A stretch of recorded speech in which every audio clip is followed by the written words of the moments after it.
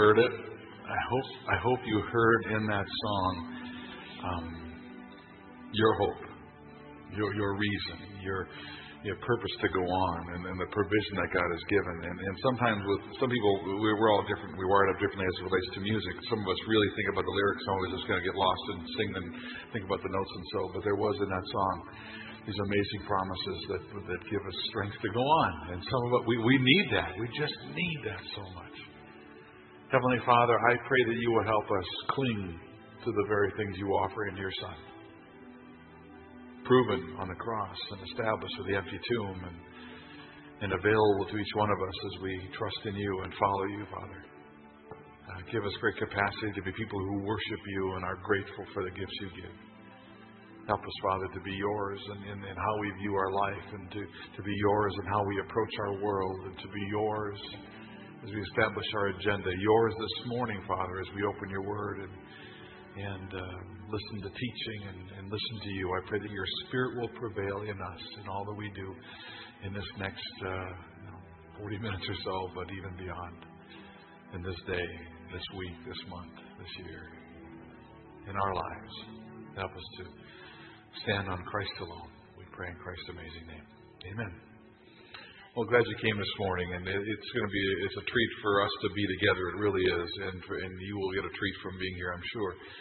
We have some traditions here at Grace that kind of come back to now and then. One of the traditions is our guest this morning. His name is Martin Sanders, and some of you know Martin very well. And he's got a great reputation among our body. He comes every year or so, and this year we're doing it a little bit differently. He's with us this Sunday and do a couple of days, and then he's gone. Then he comes back in the middle of August. He spends 3-4 weeks with us.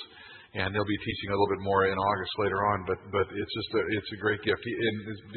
What is Martin and who is he to you kind of thing. And he's just been a great friend, and he's a lot of things. He carries a lot of different responsibilities and tasks. He leads an organization called Global Leadership, which sends him all over the world. I was able to travel to Nigeria a number of years ago with Martin, and he's a husband, and he's a father, and he's a seminary professor, and he's an author, and he's a speaker, and he used to be in Canada, which really is, fills his sails in many other ways.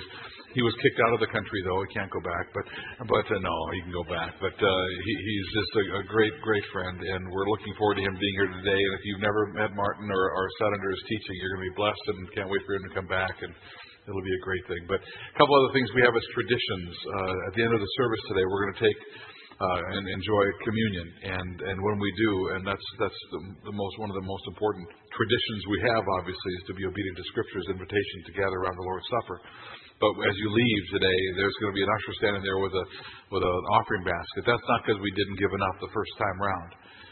That really is what we call a benevolent offering, which is to give to those who have needs in our body or in our community, and that kind of funds the fund we have to take care of those needs. So that's going to be at the door when you leave today, so you can understand what that's about. Tonight we have another little tradition that's pretty significant. We have something called the listening room that we do every month or two, and it's just it's an unplugged evening. It's very, very mellow. It's candlelit and softer music, and it's a time to listen. And Martin is going to lead us in that time and sort of guide us through a journey. And you think, we got summertime activities. It's just stinking hot today. Right? It's just stinking hot and humid. Who wants to be outside, okay? Come in here. It's air conditioned. It's nice. It's mellow. It's peaceful. And so just come here tonight, would you? In fact, you can spend the night if your home isn't air conditioned. Just spend the night. Just sleep here. But start at 7 o'clock tonight with us in the listening room, and it'll be a great time. We hope to see you back for that. We also have something coming up starting next Sunday. We have a series called Secrets, and I just want to remind you one more time. This series is birthed by the fact that a lot of us carry secrets. We have things we don't tell anybody else, but we hang on to them. Sometimes there's things we've done or things we want to do or things done to us, and we carry these secrets, and they wound us or they damage us or they hold us back from God's best for us. And so we've been asking people to share some of these secrets. It's kind of a bold ask to make that you share your secrets, but people have done so. They've written out cards and put them in the mail or dropped them off at the information counter, and you know what I'm talking about if you've been around here the last few weeks. Can I just tell you, I've been reading some of these cards, and they just wreck me. I mean, they're anonymous. I want to call people up, and I want to say, please, can we help you with that thing you're wrestling with? Because people have intent.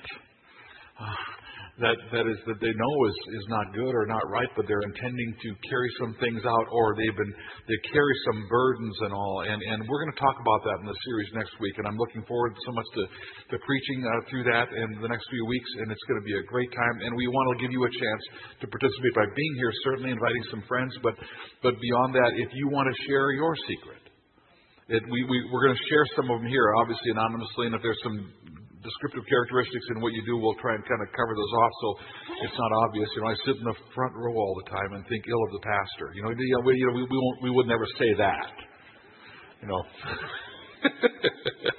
Why am I looking at this side and not this side? Because I know better. But we don't want people to know. But I'd like to hear in our as we complete the planning for the series, I'd like to know what some of the things that you kind of are hanging on to or harboring or are wounding or affecting you. So by all means, if that's you and you want to share a secret, do that on the card and leave it at the information counter. You can pick up one of these cards. That's the front half. What you see up on the screen is the front half of a card. So we'd love to have that and just to get a sense of what you're going through. That will just really help us. All right? That starts next week. Why don't you all stand up and one more tradition. Give somebody a traditional slap on the back, okay? Nice and hard.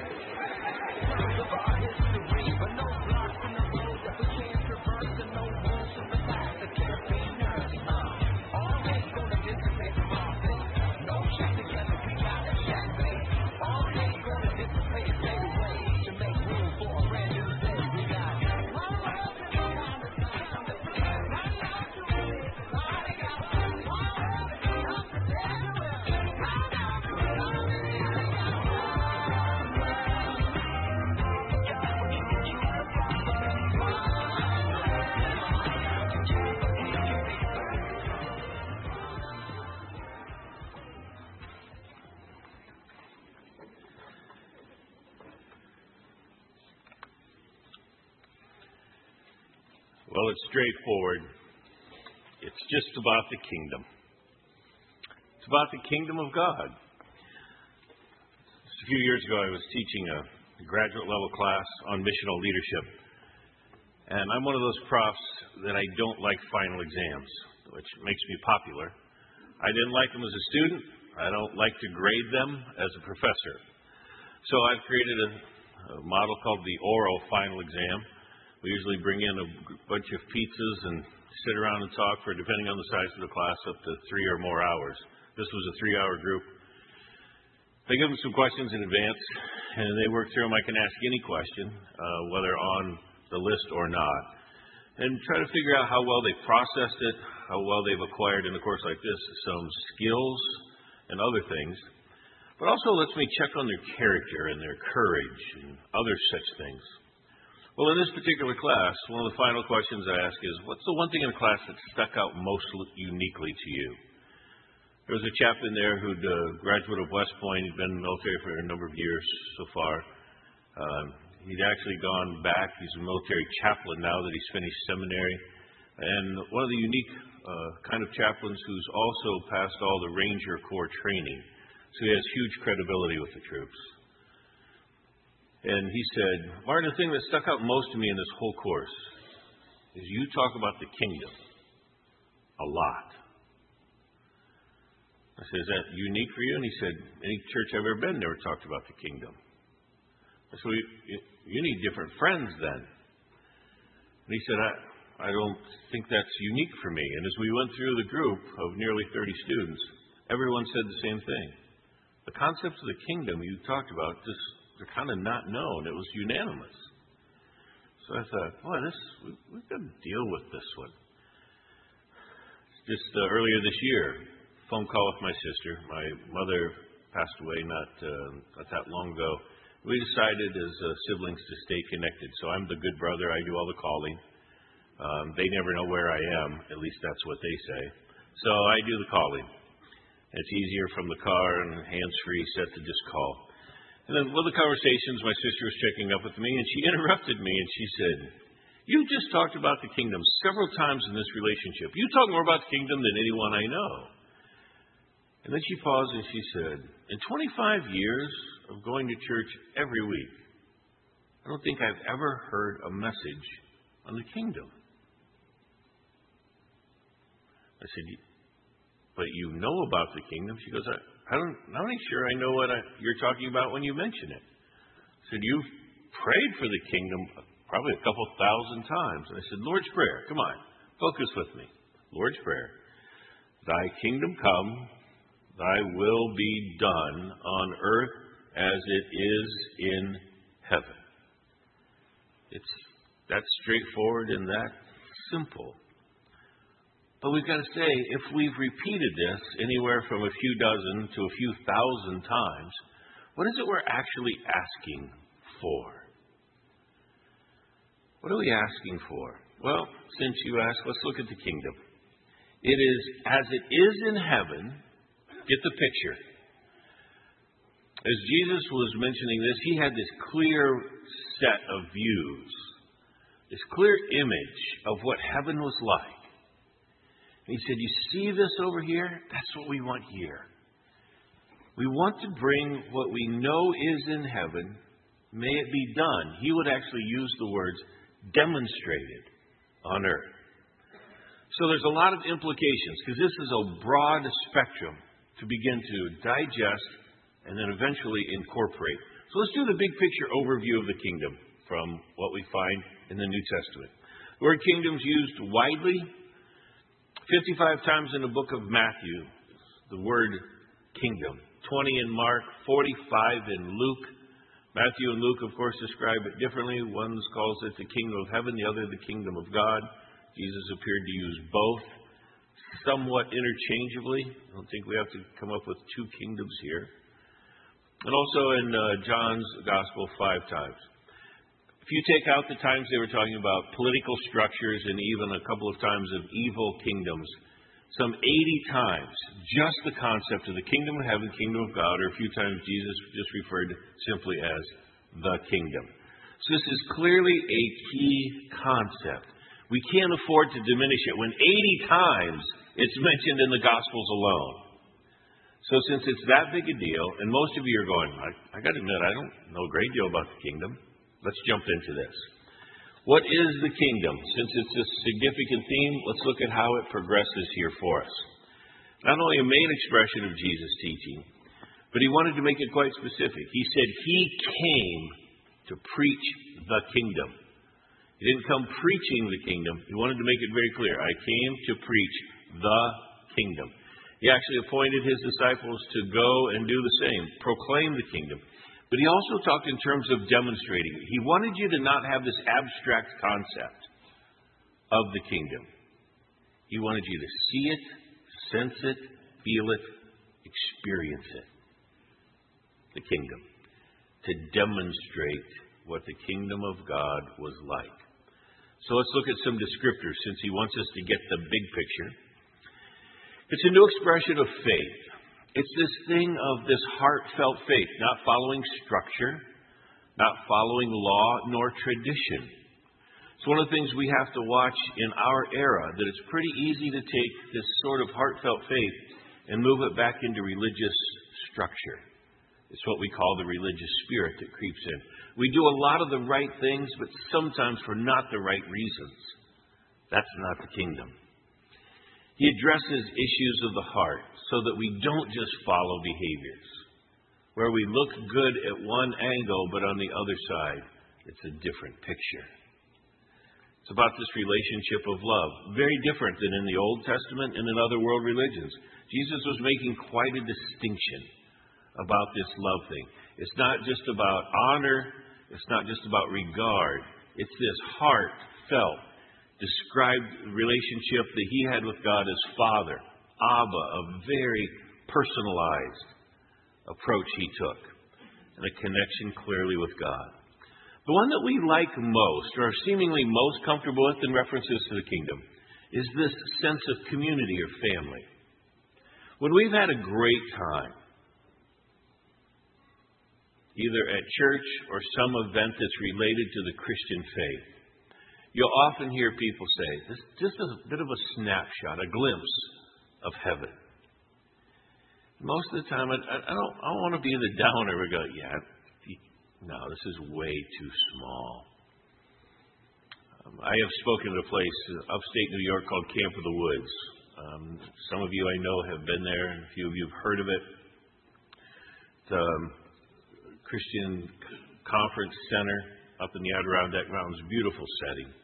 Been both a speaker and a Bible teacher there. And one of the years I was teaching, it was just kind of a unique time. There seemed to be a visitation of God and the Spirit, and it was just a sort of a fun time. Packed houses every place. And I overheard a number of people just talking, a few of them actually saying to me, "This feels like heaven." Actually, a few said, "This must be what the kingdom of heaven is like." And I thought, no, I got to say something. And I said to them, "No, it's not. I'm sorry. Look around. It's all white people. It's all upper side of middle class people. It's just your thin slice of the Christian church people. This thing has no breadth to it. This is not every tribe and nation and color and tongue on the face of the earth. This is just people you like and feel most comfortable with. If you're happy with this, you're not going to like heaven. The kingdom of heaven is going to be way too diverse for you, and they're going to make you, those people are going to make you uncomfortable. So it's time to expand your horizons, folks. Come on." They didn't thank me that day for my remarks. It happens. It happens. And one of the summary statements that seems to come for us in reference to the kingdom is this thing that they will know you are so distinctly different. How? Because of your love.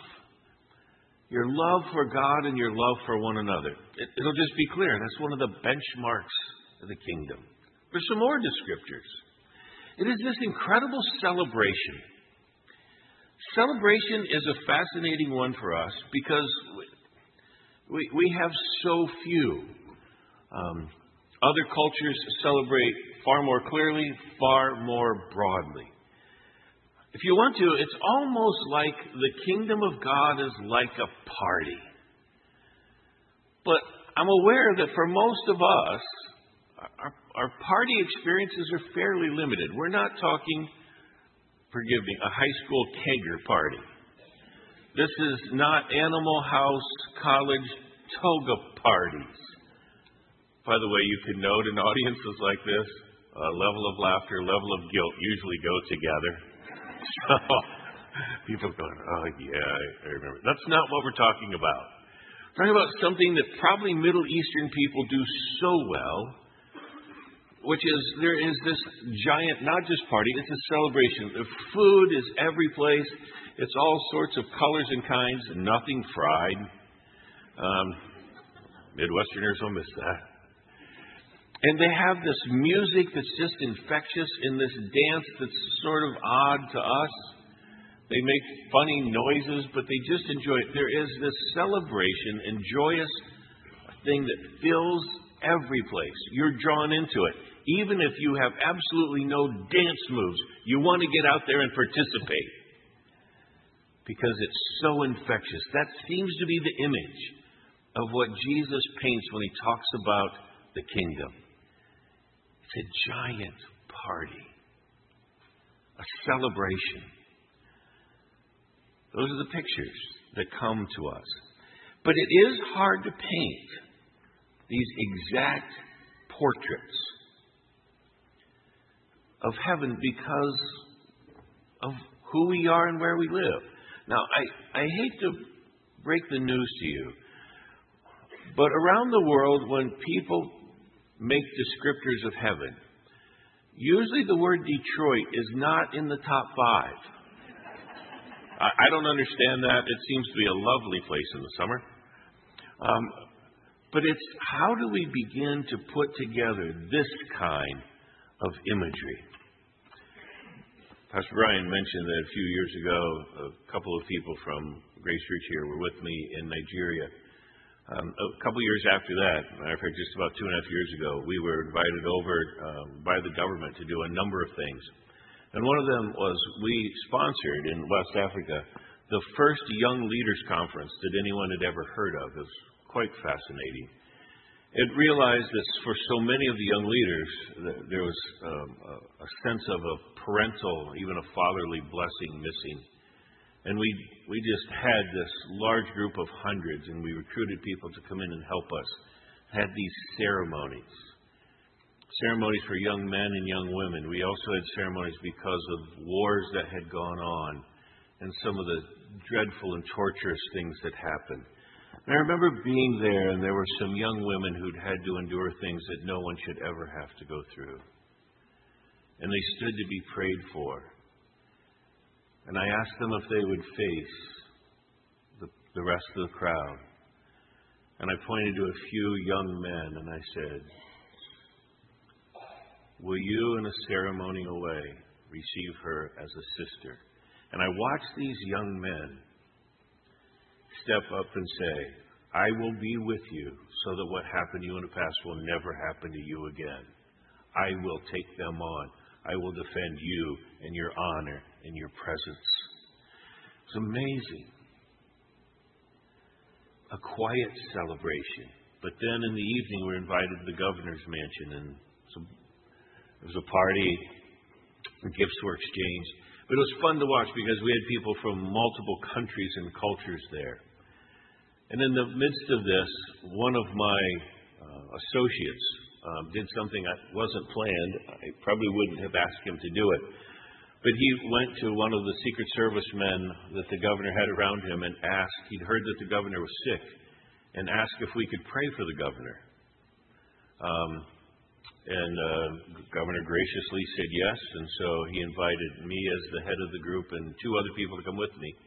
So we went inside, and my associate was quite bold. He said, in our tradition, when we pray for someone who's sick, we lay hands on them and anoint them with oil.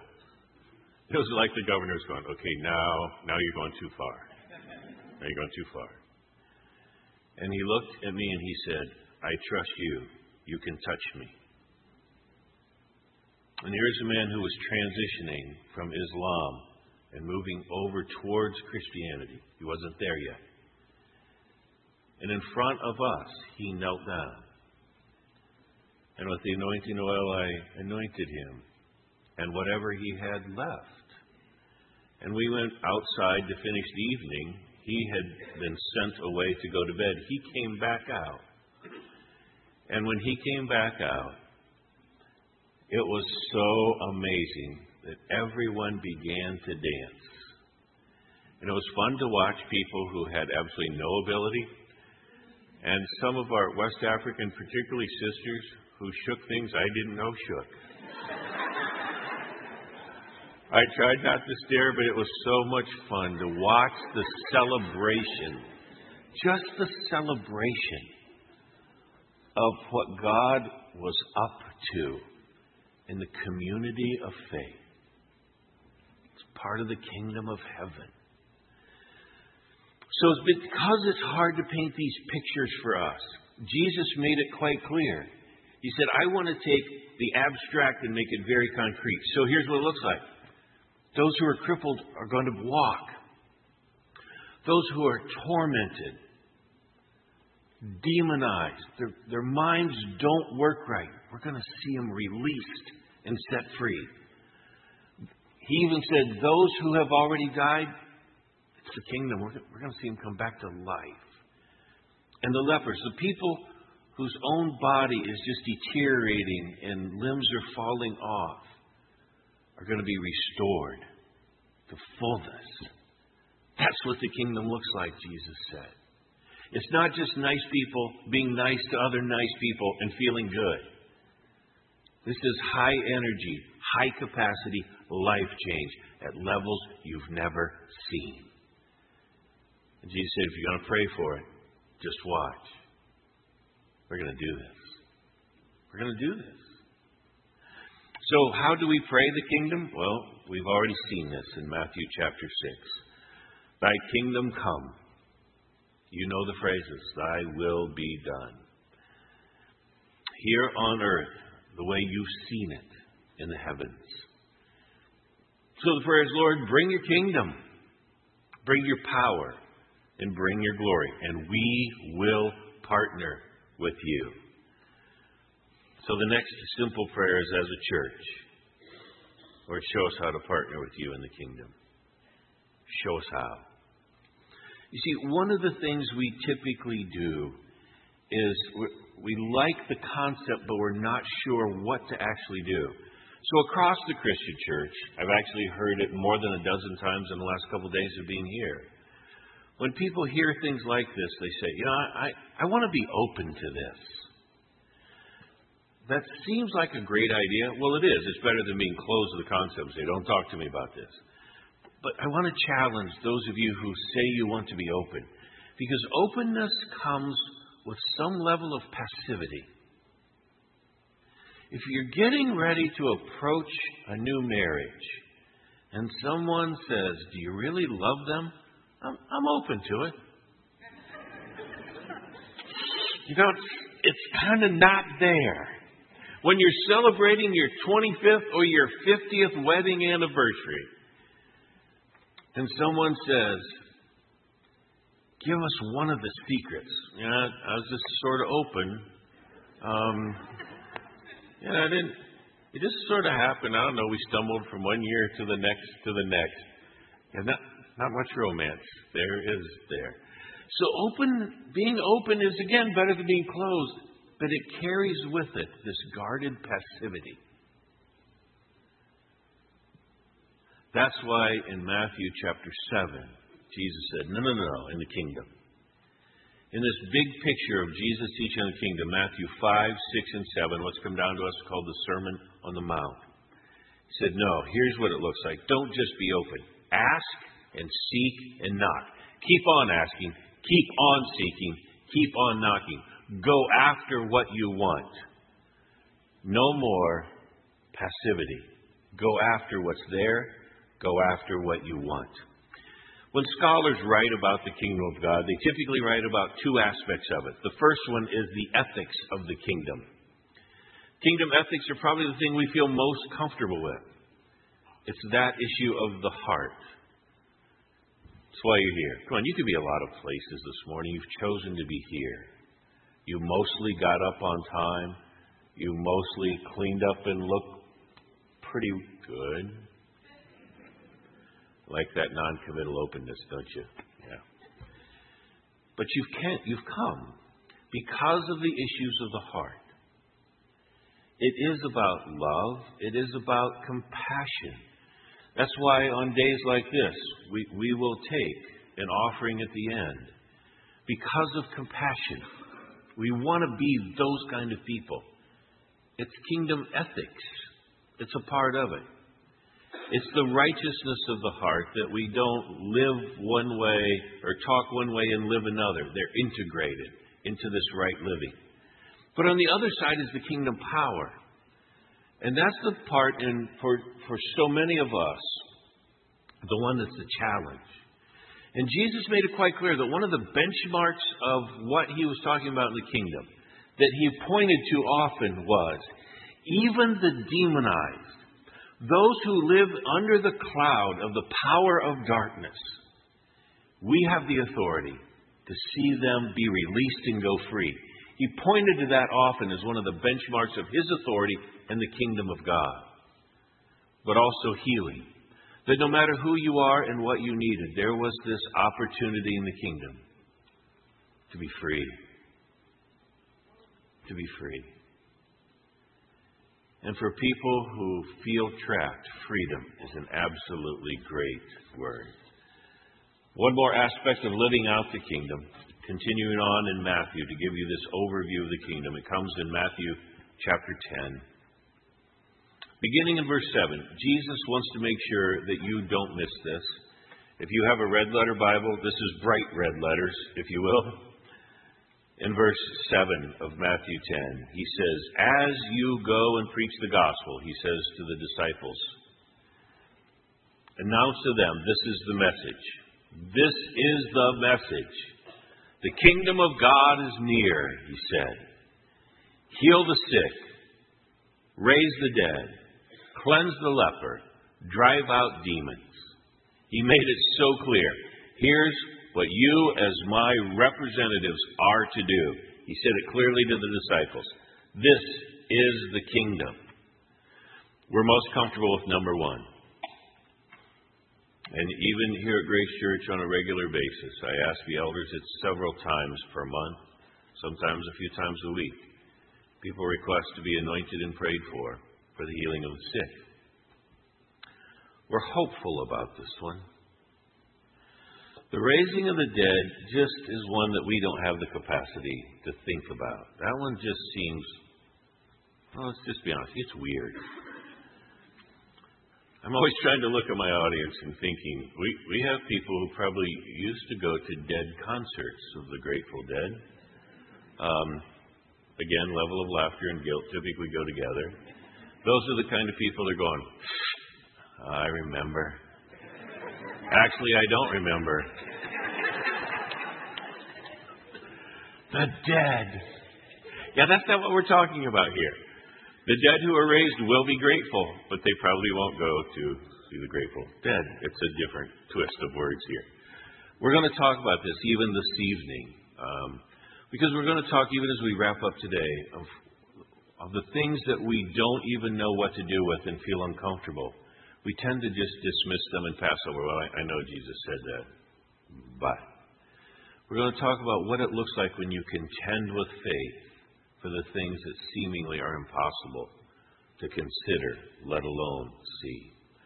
The leprosy we don't have here, but we have it in other parts of the world, and we have other sorts of diseases that seem nearly impossible for us as well.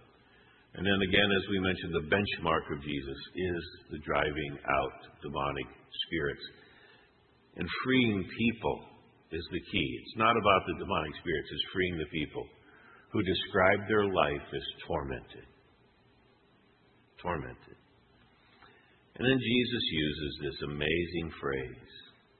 He said, in the kingdom, freely you will receive. Now freely give. Freely give. Give the best of who you are, not just simply what you're comfortable with or what you're used to. Give the best, because you will receive. Now, pass it on. How do we take the Lord's Prayer and bring it to the 21st century to live this out? Well, 25 years of being a graduate school professor, I've always anticipated what's the audience questions, and I prepare a PowerPoint slide accordingly. So here you go. When we pray the Lord's Prayer, there's a sense of expectancy. Don't ever just say the words again. Thy kingdom come, thy will be done on earth as it is in heaven. This sense of expectancy. Because of what I do, I get to visit lots of churches around the world, far more outside of the U.S. than inside of the U.S. I like it that way. But the one thing that's missing in so many churches, I'll walk away and think, this is a good place. This is a really good place. There's really only one thing that's missing. And that is this heightened sense of expectancy. That when you come, there's actually going to be transformation happen. That you're going to have this encounter with the risen Christ and the living God.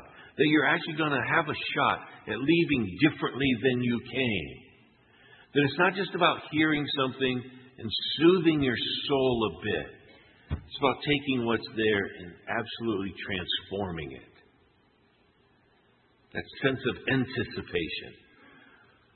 One of the things we're going to talk about tonight is what will be the role that some of you play in the kingdom. Some of you have gifts, they're latent. You kind of know they're there.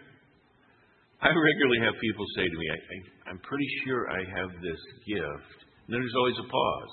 I said, but you've never actually used it, have you? No. Okay. Those days are done. The anticipation of what will be your role in the kingdom. You have no idea. But when you put yourself out there and have this kind of activated trust of God at this next level, it's amazing to see how He uses people like us. So this authentic faith we're talking about goes beyond what feels natural, common, even what we say we're open to. It's the ask and seek and knock that goes beyond. Let's describe this authentic faith if we can. The authentic faith has this sense of expectancy, that you live with that. When you wake up, it's not, Lord, help me get through the day. There is a pause. Lord, how are you going to use me today? Who's out there that if I can cross their path, it might make a difference, not only in this life, but in eternity? Can I have some of those divine appointments this week, today? I got a slot at 10 a.m. Can we make coordinates work? Please, it's the kingdom. Use me. So even when God seems silent or distant, rather than saying, well, I'll just get through this, push through, ask, seek, knock.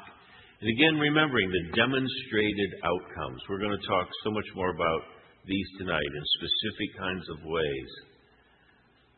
The outcomes. I mentioned the word that I like in these situations is contending. I want to contend by faith for the things we've never seen.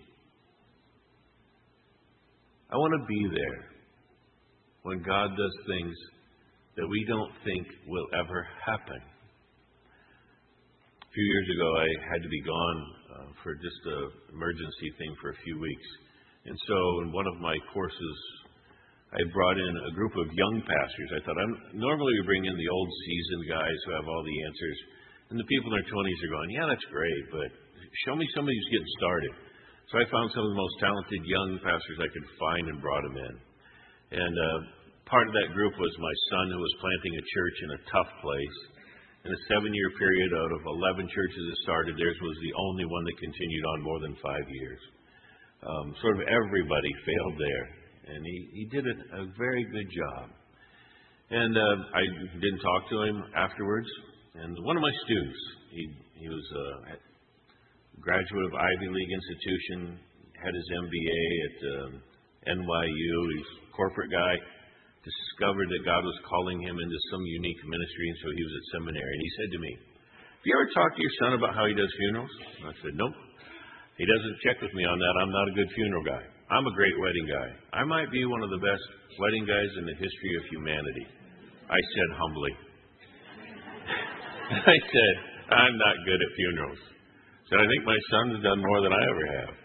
He said, so you don't know what he does? And I said, no. And he said, can I tell you? I said, sure, it's not a secret. He said he gathers the family together for the viewing. And then he asks for some alone time. He makes everyone leave. And he just says, I want to do this well. I just need some time to sort of pray and get my thoughts together. He said as soon as the family leaves, he goes and lays himself across the casket and asks if they can come back to life. And then he looked at me and I said, what did you ask him next? He said, I asked him if it's ever happened. And he said, not yet. And I said, well, it's just a matter of time then.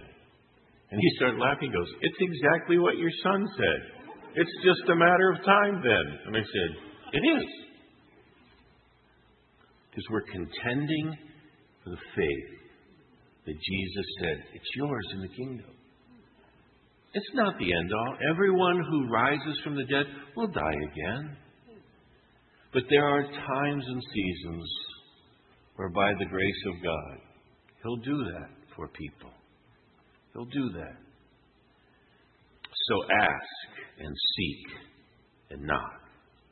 And remember, freely you've received, now freely give. Just about 3 years ago, our team of global leadership was doing a Holy Spirit weekend. For any of you who are marketing people, I really need your help. These things need to be called something better than that. But it's just straightforward. 48 hours being the presence of God, welcoming the presence and power and anointing of the Spirit. And they've done really great things for churches. We've sort of set them up and they've become regional renewal centers. Well, it was funny because your pastor, Doug, and Meg were sent there sort of as spies to see, is this guy reasonable to bring in here? And so I saw them and interacted with them. And it was the end of Sunday afternoon. And we were getting ready to wrap up. It had been a good time. Some great things had happened. Some people who were deaf had heard. This basically in the book of Acts, most anything you read there had happened that weekend. in a quiet but direct way. It was fun. And we noticed on the front row, right over here, there was an older woman who was obviously blind. And she had just sat there. She'd only been there on Sunday afternoon. She hadn't been there any other time. And as we were getting ready to wrap up, she stood up right in the middle of things and interrupted us. I had the microphone. And she said, "Young man," she was obviously blind. "Young man, before you finish this, I sense you're wrapping this up. I would like to be prayed for. I'm 83 years old. I have been blind for 19 years. And before I die, I would like to see. I want to see family members, and etc. But I'd love to be able to read my Bible one more time before I pass away." Well, when she said that, there's several hundred people still there. There was this corporate gasp. Because we're not talking about somebody's shoulder who hurts. We're not talking praying headaches. Those all matter. This lady is blind. And it's as if people are looking at me going, "You guys talk big. Let's see if you can deliver, big boy." And my first instinct was, this is a moment for the grace of God. And I just simply said to her, "We would love to pray for you." So I asked the people who had brought her to stand behind her, both as support and in case she fell or anything otherwise happened to her, wanted her to be caught. So I asked my team members to come. I took her hands and was standing right in front of her. And one of my partners, Ron, was on the side praying for her. And as he started to pray, he began to just, above her eyes, just massage a little bit. He only prayed a little over 30 seconds. And he looked at me and he put his hand up. And he said to her, "I think God's doing something. Open your eyes and tell us what's going on." And she blinked endless times. And she went, "You have a really nice beard."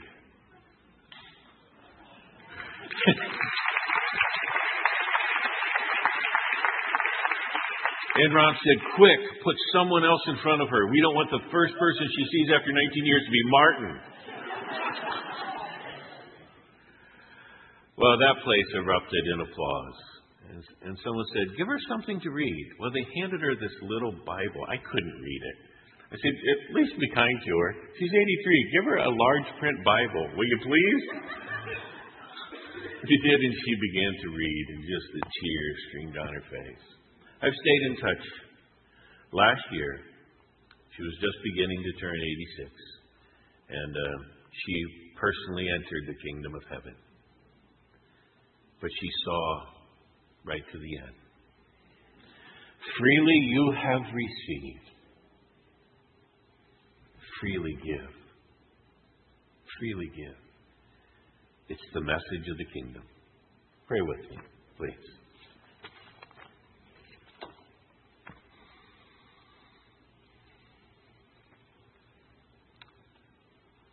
Lord, these are unique messages. Some 80 times it's referred to.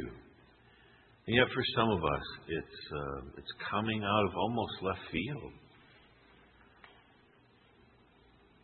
Lord, for me as the communicator, it's very clear that I don't want to sell anybody on this today. This is not a high-powered presentation. But as each of us hears this, may there be a unique response all the way from, I want to know more, to, aha, there's an awakening happening deep in the soul. We leave those responses to you, but ask that we can be those kind of people who contend in the kingdom. We want to be those kind of people. Amen.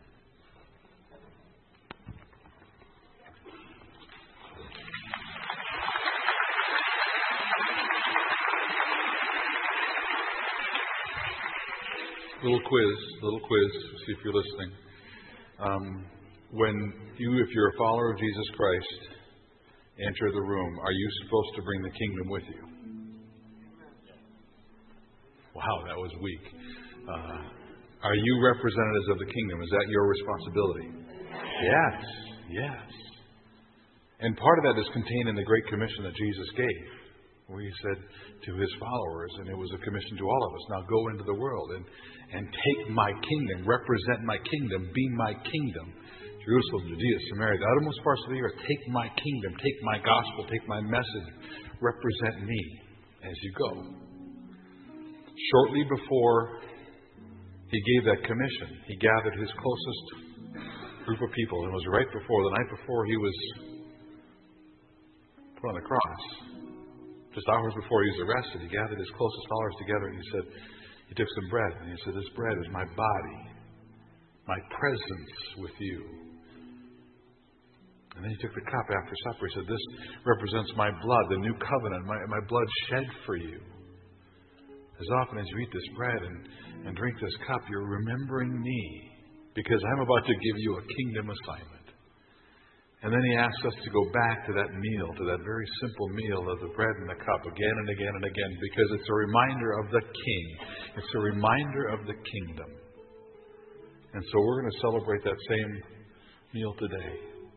When you said, yes, I'm part of the kingdom, then it's for you. And if you're not, if you don't know Jesus, it's okay. I'm so glad you're here. Don't leave. Don't think this, you're isolated somehow. There's other people here who don't feel they can take it. That's okay. Just witness and observe and consider Christ and look at the cross and think of what He's doing. Great songs going to be played for you. There's a lot of things to focus on, but think about Jesus in your role. But if you know Jesus, if you're part of the kingdom, then you come to this meal and you say, this is my act of worship. This is my time of reflection. This is time of my personal examination. This is my time to follow my King. And thank you, Jesus, for what you've done for me. All right? We'll hold the elements together. We'll pass them out. Just hang on and we'll take them together in just a few moments. Servers, if you'll come. Servers, come on. As I pray. Heavenly Father, words can't describe what we have in Christ alone. Words can't describe the faith that we can have in your faithfulness to us. Words can't describe the debt we owe.